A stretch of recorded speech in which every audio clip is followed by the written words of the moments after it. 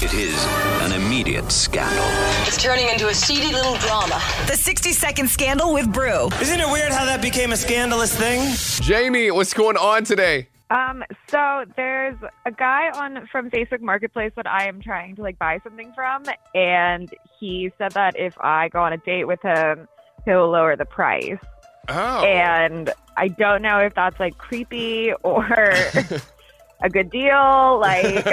Yeah, depends on how bad you want this item. He's I can't tell if it's the smoothest negotiation tactic ever, or if it's he's just taking advantage of you. Right? Yeah.